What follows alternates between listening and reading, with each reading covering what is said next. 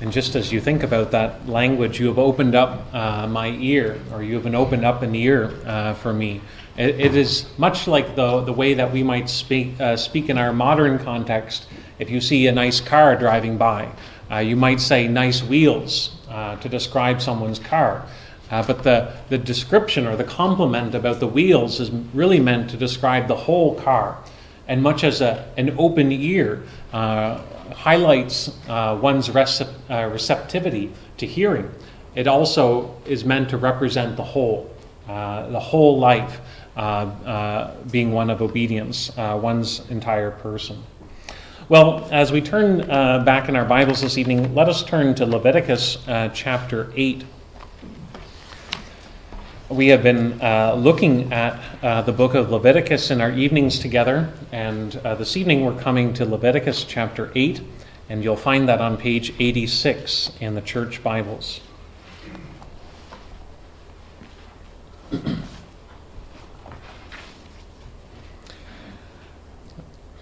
This is God's word. The Lord spoke to Moses, saying, "Take Aaron and his sons with him, and the garments, and the anointing oil, and the bull of the sin offering, and the 2 rams, and the basket of unleavened bread, and assemble all the congregation at the entrance of the tent of meeting." And Moses did as the Lord commanded him, and the congregation was assembled at the entrance of the tent of meeting. And Moses said to the congregation, "This is the thing that the Lord has commanded to be done." And Moses brought Aaron and his sons and washed them with water.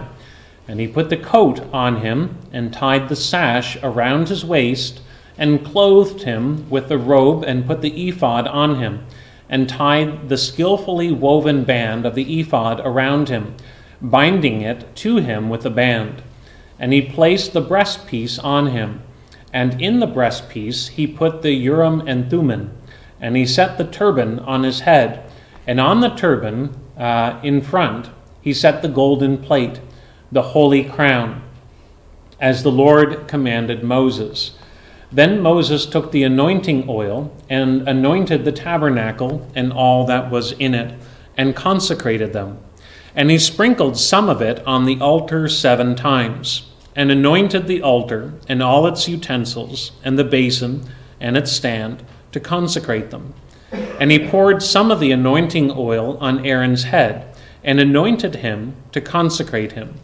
And Moses brought Aaron's sons and clothed them with coats, and tied sashes around their waists, and bound caps on them, as the Lord commanded Moses.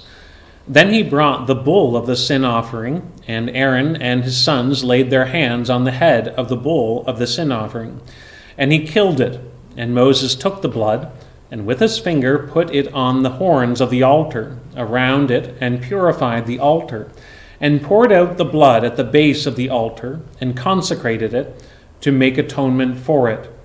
And he took all the fat that was on the entrails, and the long lobe of the liver, and the 2 kidneys with their fat, and Moses burned them on the altar. But the bull and its skin, and its flesh, and its dung, he burned up with fire outside the camp, as the Lord commanded Moses. Then he presented the ram of the burnt offering, and Aaron and his sons laid their hands on the head of the ram. And he killed it, and Moses threw the blood against the sides of the altar. He cut the ram into pieces, and Moses burned the head and the pieces and the fat. He washed the entrails and the legs with water, and Moses burned the whole ram on the altar. It was a burnt offering with a pleasing aroma, a food offering for the Lord, as the Lord commanded Moses. Then he presented the other ram, the ram of ordination. And Aaron and his sons laid their hands on the head of the ram. And he killed it. And Moses took some of its blood and put it on the lobe of Aaron's right ear, and on the thumb of his right hand, and on the big toe of his right foot. Then he presented Aaron's sons. And Moses put some of the blood on the lobes of their right ears, and on the thumbs of their right hands, and on the big toes of their right feet. And Moses threw the blood against the sides of the altar. Then he took the fat and the fat tail, and all the fat that was on the entrails, and the long lobe of the liver, and the 2 kidneys with their fat, and with the right thigh.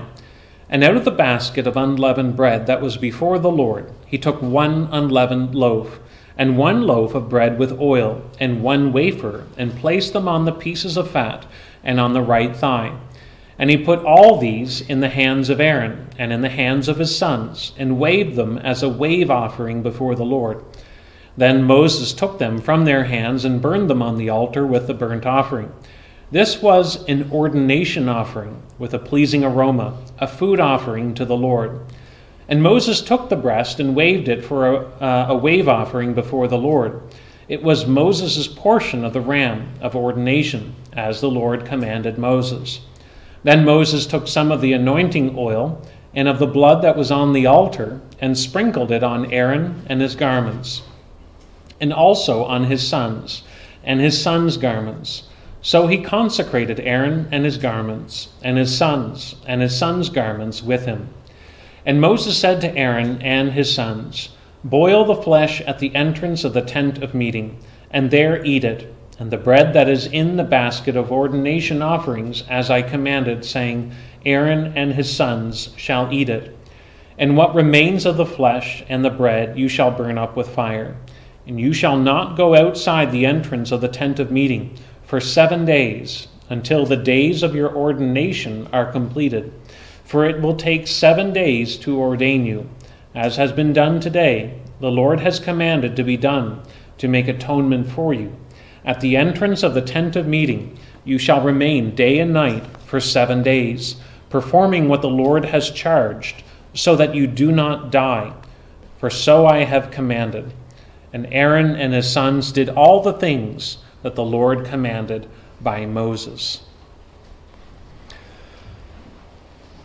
As mentioned, we have been looking at this book together in our evenings. And the book of Leviticus, we have highlighted, can be a difficult or a challenging book because it feels foreign to us. It talks about animal sacrifices. It talks so much about blood. It feels very disconnected from our life today. But one thing that makes the book of Leviticus challenging is that it has so little narrative to it. Many books in the Bible are filled with life events. It tells us about things that took place in history. It tells us about a sequence of events and helps us understand the story that is happening. You read the book of Exodus, and you hear about how a people are rescued from Pharaoh, how a people are brought up out of the land of Egypt, how they cross the Red Sea, how they come to Mount Sinai, and how they're given the law of God. We can read of many narratives in the Bible, and when we read them, we can easily enter into them, appreciating what is happening in history.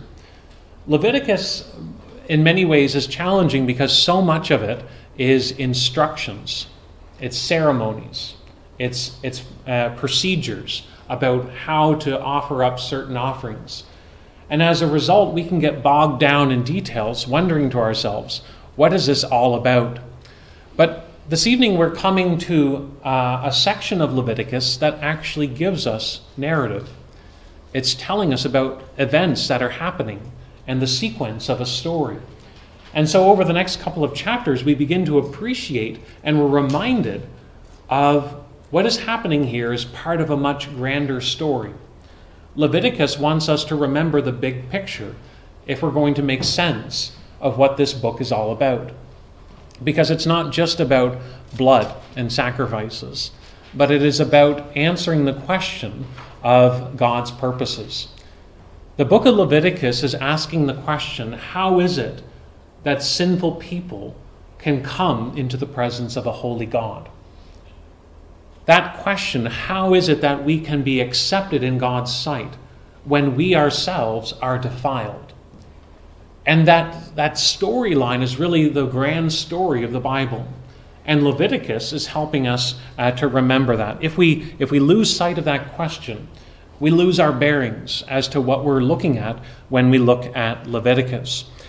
You remember this morning, we were reading in Genesis chapter 3. In Genesis chapter 3, it tells us about how our first parents sinned against God, how Adam and Eve were banished from the Garden of Eden.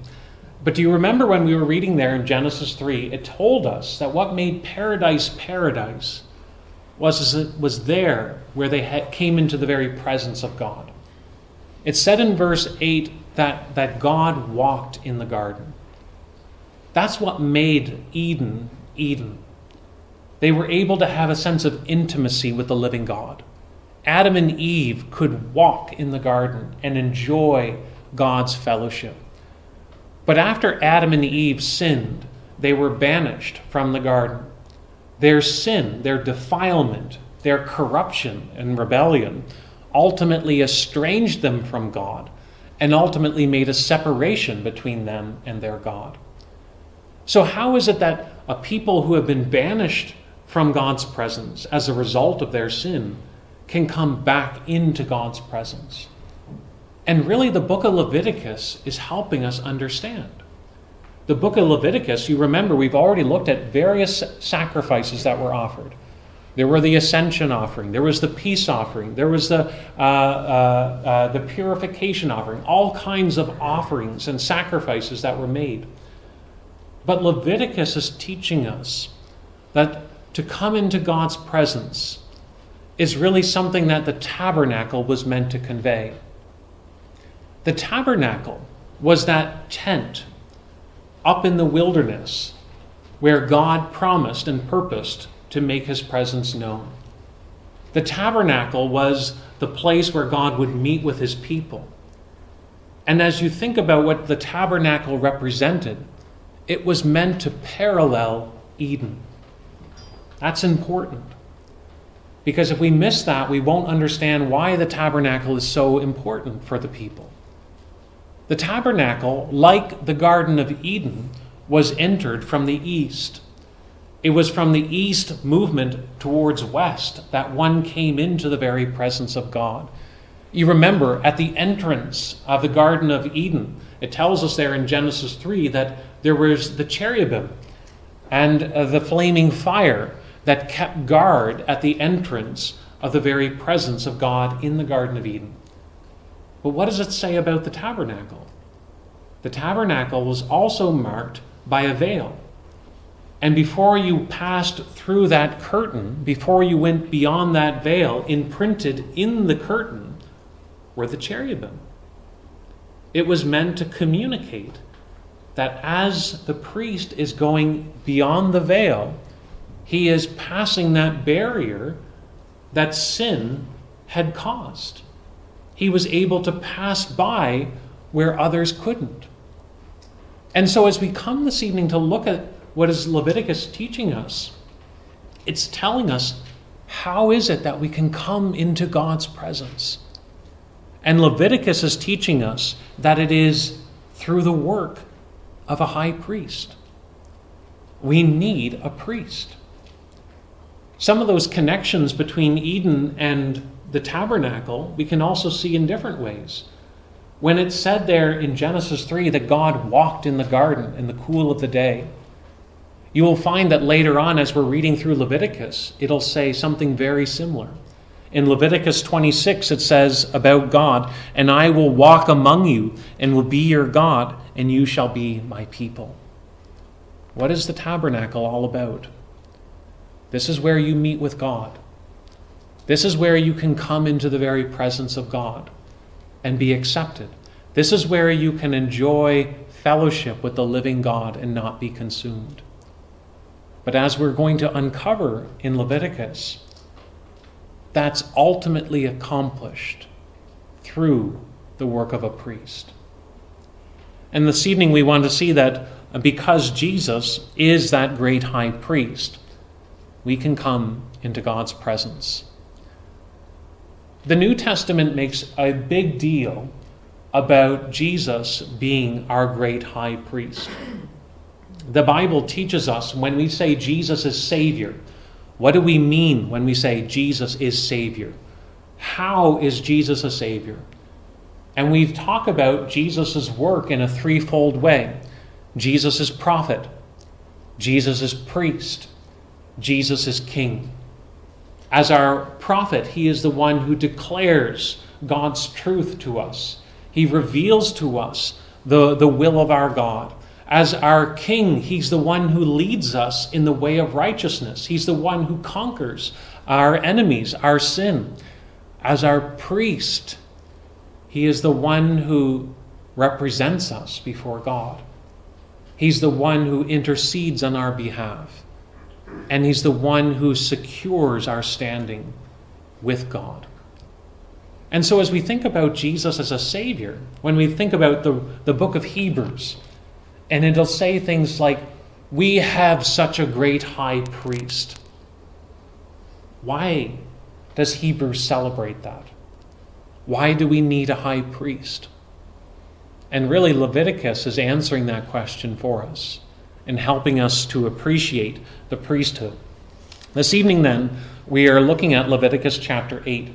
And Leviticus 8 is about the consecration of the priesthood. It is about how God has ordained an office. He has ordained a role that is to be performed in order that people might have fellowship with the living God. We want to think about this chapter in three thoughts. We want to think about the context that demands the need for a priest. We want to think about the ceremony itself. And then finally, we want to think about the culmination of this priesthood in the Lord Jesus. Well, first, we want to think about the context that demands the need for a priest. Momentous events usually have certain characteristics to them. If you go to a wedding, there are certain things that you might expect. You might expect there to be a ring. You may expect there to be a certificate being signed. You might expect there to be a certain dress seen. But you expect there to be a great crowd. The fanfare, the celebration is something of a public spectacle. And so many people come together to celebrate what is happening. The special clothes, the certificates, all of these things are calling attention to the significance of the event. Here in Leviticus 8, you see that there's many things that are highlighting this is a momentous event. The priest is going to be putting on special clothes. But more than that, notice that even at the beginning in verse 2 there, it says, take Aaron and his sons and his garments and the anointing oil and the bull and the sin offering and the 2 rams and the basket of unleavened bread and assemble all the congregation at the entrance of the tent of meeting. 2 times in these verses, it'll go on to emphasize that all the congregation is to assemble. They are to witness what is taking place because it is of great importance. And they are to witness it because they are to recognize their need of what is happening. Moses was to gather not only Aaron and his sons and the garments and the sacrifices, but the people at the entrance of the tent of meeting. Notice as well in verse 4, it says that God wants his people to witness what is happening in the ordaining of the priests. This is God's will. This isn't something that they have thought up themselves, Moses and Aaron, but rather something that God has commanded. In other words, coming into God's presence is not something of human initiative, but rather it is God intervening and condescending to meet them in their need. And so we see here what is happening is from God's own initiative because of what the people stand in need of. Why is it that the people stand in need of a priest? As mentioned, the sin of our first parents resulted in them being banished from the garden. But now it is on the basis of the work of a priest that they can once again come into God's presence and have fellowship with the living God. Maybe you're sitting here this evening and the idea of depending on someone else to serve your interests sounds demeaning. We are used to being an independent people. Many of us grow up with that emphasis of do it ourselves. And the idea of having to rely on someone else can sound offensive to us. But if we stop and think about what the Bible is teaching, that our first parents were banished from the garden on the basis of their sin.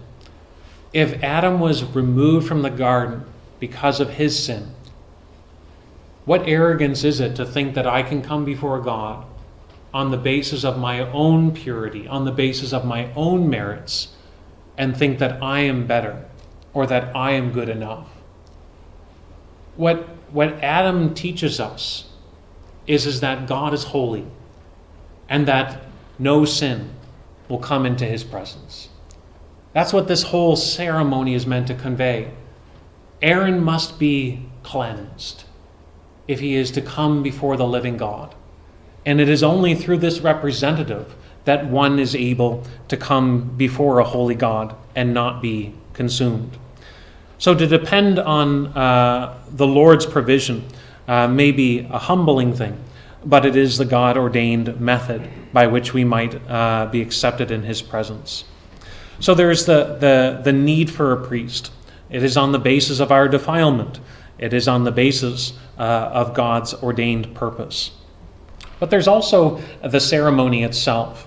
And we're told about how the priests are consecrated. There in verse 5 it says, "And Moses said to the congregation, 'This is the thing that the Lord has commanded to be done.' And Moses brought Aaron and his sons and washed them with water." Again, many times in this chapter, 7 times in this chapter, it's going to emphasize that these things are being done as the Lord has commanded. And the people are to be marked by obedience, that this is God's purposes being unveiled. But there's many things that are highlighted in this ceremony. The first is the washing ceremony. Maybe it's different in your home, but in our home there's specific nights of the week which are bath night, when we recognize that everyone has to go through the shower, everyone has to go through a bath. We recognize that in the course of the week we're going to get dirty. We're going to become physically defiled. And so we wash ourselves. That's a recognition of keeping our outward health. But here, Aaron is going through a washing because he's recognizing not just outward defilement, but he's conveying something that he recognizes that he is inwardly defiled, that he is not pure as God is pure, and so he needs to be washed before he comes. He needs to be cleansed before he comes before God. The second part of the ceremony is the garments that he wears. The priest's uniform is very elaborate, and other passages tell us more about his uniform. But it was a very elaborate uniform for the high priest, and different than the regular priests. But it also carried with it royal overtones. The high priest, his dress, communicates not only that he's a representative of the people, but it teaches us that he's a representative of his heavenly king. And his dress actually shows that. We're told, for instance, that there were layers to the high priest's uniform. The base layer was a linen shirt that was worn next to the skin and fastened around with at the waist by a sash. Over this, there was a robe. The robe was oftentimes the clothing of kings. But even more important is that the robe, when it was blue, is also attributed to a kingly or a regal characteristic. In other words, his robe was to convey something of a kingly state. That as well. He not only had the robes, but on top of that, he had something that was known as an ephod, which was a kind of tight-fitting waistcoat. We could think of it as a vest with the shoulder straps, something that was worn over top of his robe. On top of the ephod, he had the breastpiece, something that sat on his chest. Tied to the ephod by 2 golden chains was the breastpiece, which rested over his breast. And on the breastplate, there were the 12 precious stones, each engraven with the names of one of the tribes of Israel. That was meant to convey that the high priest represents the people, even as he comes into the Lord's presence. The people watching then were to see that the one who went into the Lord's presence did so representing the people themselves. So there's symbolism happening here. As the priest goes in by himself, he goes in not simply for himself, but he goes in bearing the people over his heart. He goes in carrying them as he does his work. There was also the turban, or the headpiece, on Aaron's head, which was had a plate of pure gold, which was with the engraving "Holy unto the Lord." Not only did this consist of gold, but the word for headpiece is a word that sometimes is elsewhere translated as a crown. Again, highlighting something of his kingly state. So he was to lead the royal procession, that is the priests, in serving the King of Heaven, who made his dwelling with his kingdom people. The priest is a representative of the people, but he is also one who is serving his king, who is enthroned in heaven. So this ceremony is marked by washing. It is also marked by the elaborate garments that he wears. It is further marked by his anointing. The oil was placed upon him, and oil was meant to consecrate something unto the Lord. When oil was applied to utensils, or when it was applied to the altar, it meant that now was set apart for the Lord's service. And here we're told that the high priest had the oil poured on his head. He was to be entirely serving the Lord in this consecrated role. Then we're told about the purification offerings and the ascension, or the burnt offerings as well, that were to be offered up to make atonement and also to purify himself of his own defilement. But then finally there is the ram of ordination, and you see that in verses 22 and following. A second ram was offered as a ram of ordination. And this offering has similarities to some of the earlier offerings, but there was also a striking difference. In the previous offerings, the blood was never applied to the offerer, but here it is applied to the priests. It is applied to their right thumb, to their big toe, and their right ear. The application of the blood was meant to express entire dedication to the Lord, something that is fully consecrated now as belonging to the Lord. And that taps into what we were saying in Psalm 40. You, O Lord, have given me an open ear. The priests were to be marked there. Even their ears, they were to be attentive, listening to what God had said. They were now to be doing the hands and the feet, responding to God's will in complete obedience to his ways. And that's what's being communicated here, even with the application of the blood. And all of this, this whole ornate ceremony was a process taking 7 days, where they remained at the entrance of the tent of the meeting and offering a bull each day during that period. So what was Israel to learn from all of this? They were to think, how is it that we can come before God? And Leviticus is teaching them that God will walk in his tabernacle, and man will once again walk with God. But it will be accomplished as the high priest goes into the tabernacle. A high priest who is cleansed of all defilement, one who comes bearing the people on his heart and committing himself to the will of God in complete obedience. But the people were to understand that it is God's purpose that they can come before God only through the priest of the Lord's own choosing. That it is through his work that one can be accepted in God's sight. We said already that the New Testament highlights that this whole priesthood was really anticipating the coming of the Lord Jesus. And you see that even here in Leviticus, because the priesthood of Aaron was flawed. The priests had to offer up sacrifices for themselves because they themselves were defiled. They couldn't actually embody what they were representing because they weren't pure. Furthermore, it tells us that the priests were ones that were to be marked by complete obedience to the Lord. But just like any one of us, the priests had sinful natures, and they sinned just like you and I do. In all of these ways, it was pointing forward to a better priesthood, a priesthood that would be marked by complete obedience, and a priesthood that would be marked by an anointing of the Spirit beyond measure. That's what Isaiah says when he talked about the coming Messiah, that the Spirit is upon him above measure, that it won't be just on his head, but that he will be fully consecrated to the Lord in obedience. That's what we were looking at in Psalm 40. Behold, O Lord, it is written in the scroll of the book to come and to do your will, a body, an open ear you have prepared for me. The words of the psalmist were expressing complete obedience. And that's what you see in the life of Jesus. Because when Jesus is baptized, we see the Spirit descending on him in the form of a dove. He is being consecrated for service. He is being endowed with the Spirit beyond measure. You remember when Jesus is a young boy, when he goes to the temple, there is a process in which he is being consecrated for his public ministry. He's going to the temple and he's inquiring, he's asking questions.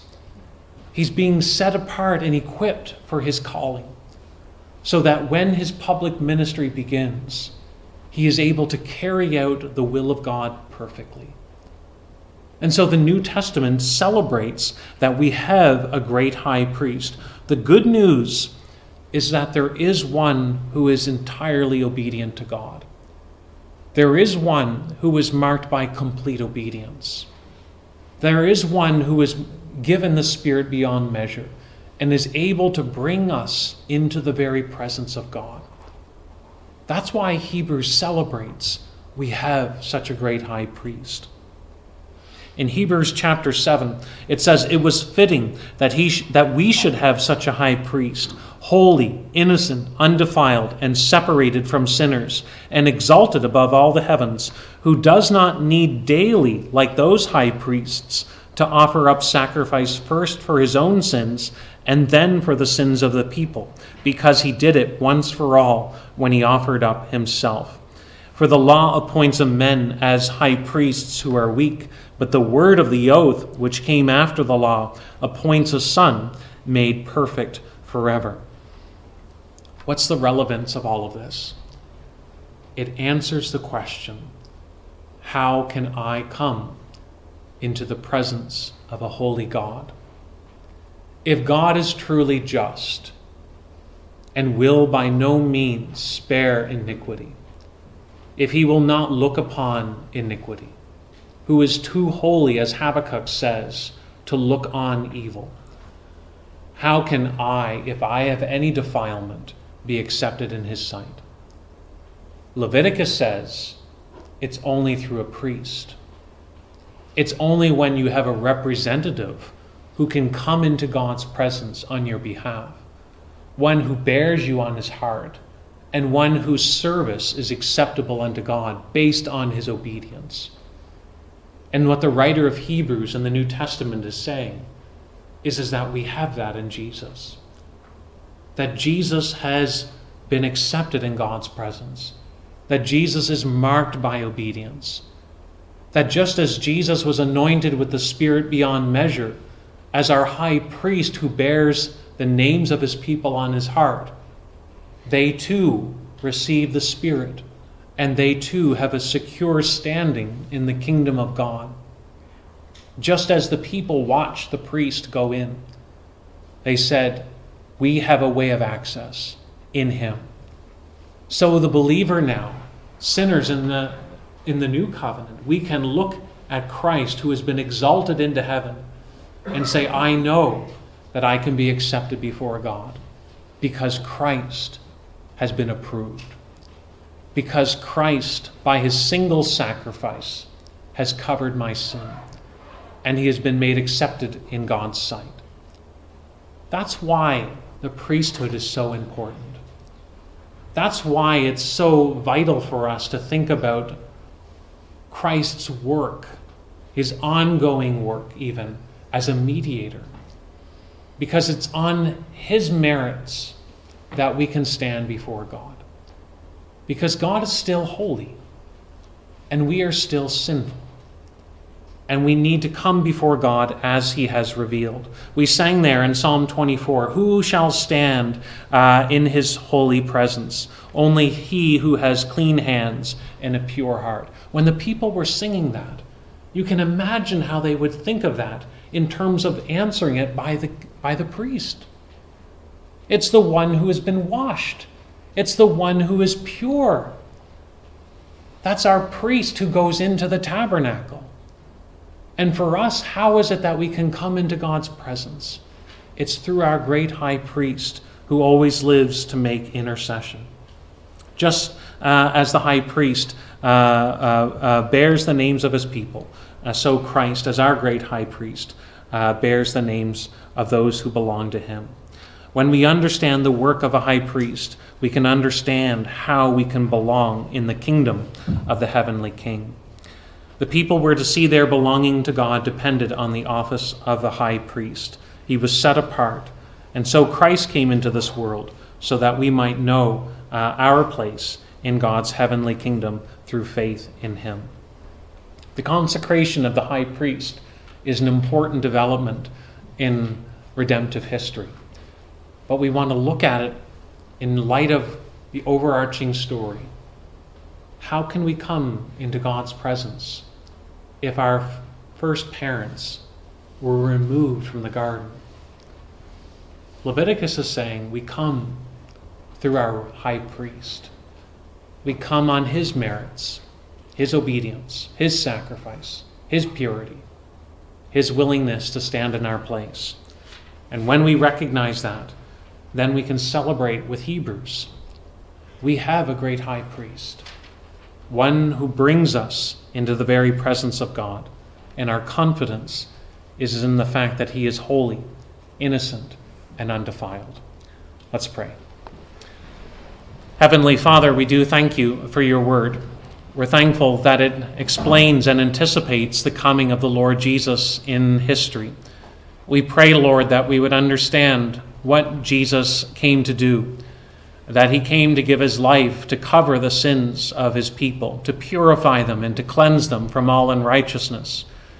But we thank you that he has entered into the heavenly tabernacle, that he has entered into heaven itself, and that as a result, all who belong to him, all those whose names are imprinted on his palms, can know of their standing before you.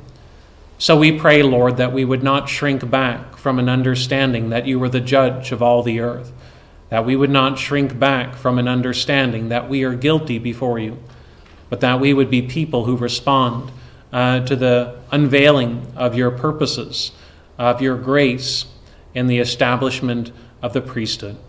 Go before us now in his name. Amen.